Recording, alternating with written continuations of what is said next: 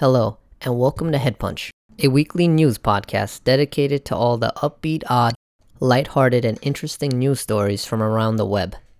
I know most of the world is dealing with the COVID-19 virus right now, and every day looking at the news, it is pretty heavy, so I decided to seek out all the funny, uplifting stuff.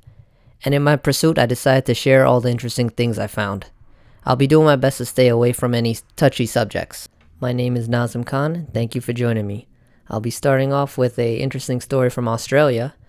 Actor Tom Hanks had befriended a bullied 8-year-old because of his name. A lot of the kids were bullying the young man because his name is Corona. And really, I know in these times, a lot of ignorance and fear makes people do dumb things, but it's not his fault his parents were alcoholics. In other entertainment news, rapper Post Malone did a Nirvana tribute concert on YouTube and raised almost $2.8 million, all going to first responders. He was joined by my personal favorite drummer, Travis Barker from Blink-182, bassist Brian Lee, and guitarist Nick Mack.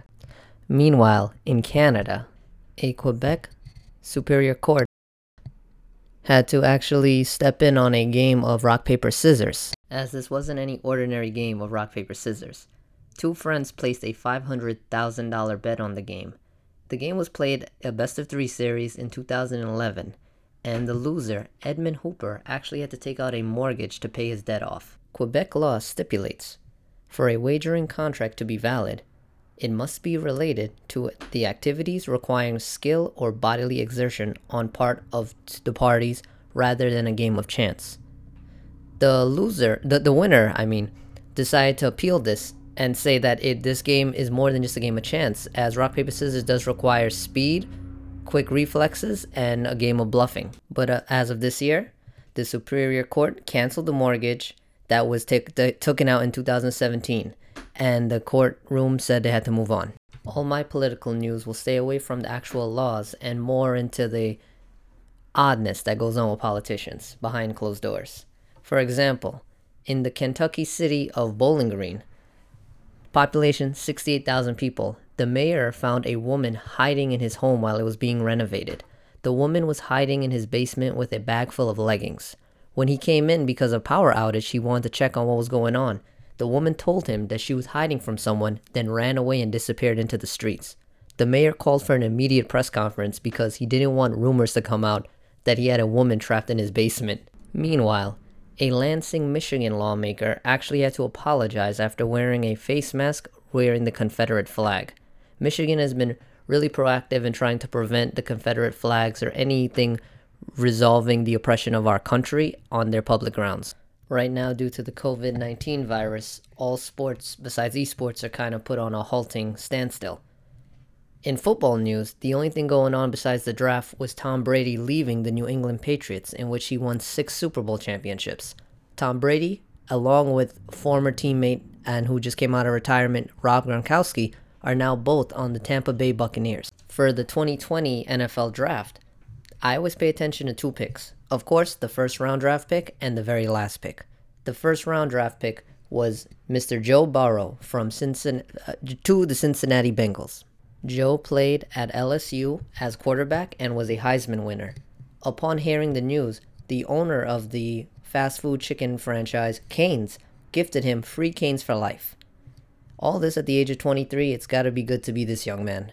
And the last round pick, the very last pick, Mr. Irrelevant, is a New York Giant.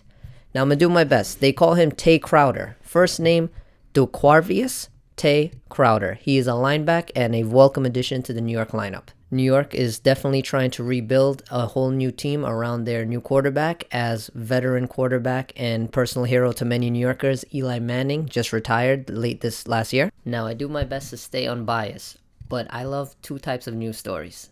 I love a good someone caught smuggling story and Florida news. So every week I'll have a section dedicated to each of those things. Obviously, there's not much going on with the world being on a standstill, but a Canadian nurse who lives in Canada but works in Detroit was caught trying to smuggle over 150 pounds of pot across the border into the US. I don't know if she could have tried to lie and say it was medical, but she's facing 10 to 20 years. I'd like to give a shout out to Mr. Mario Salarino.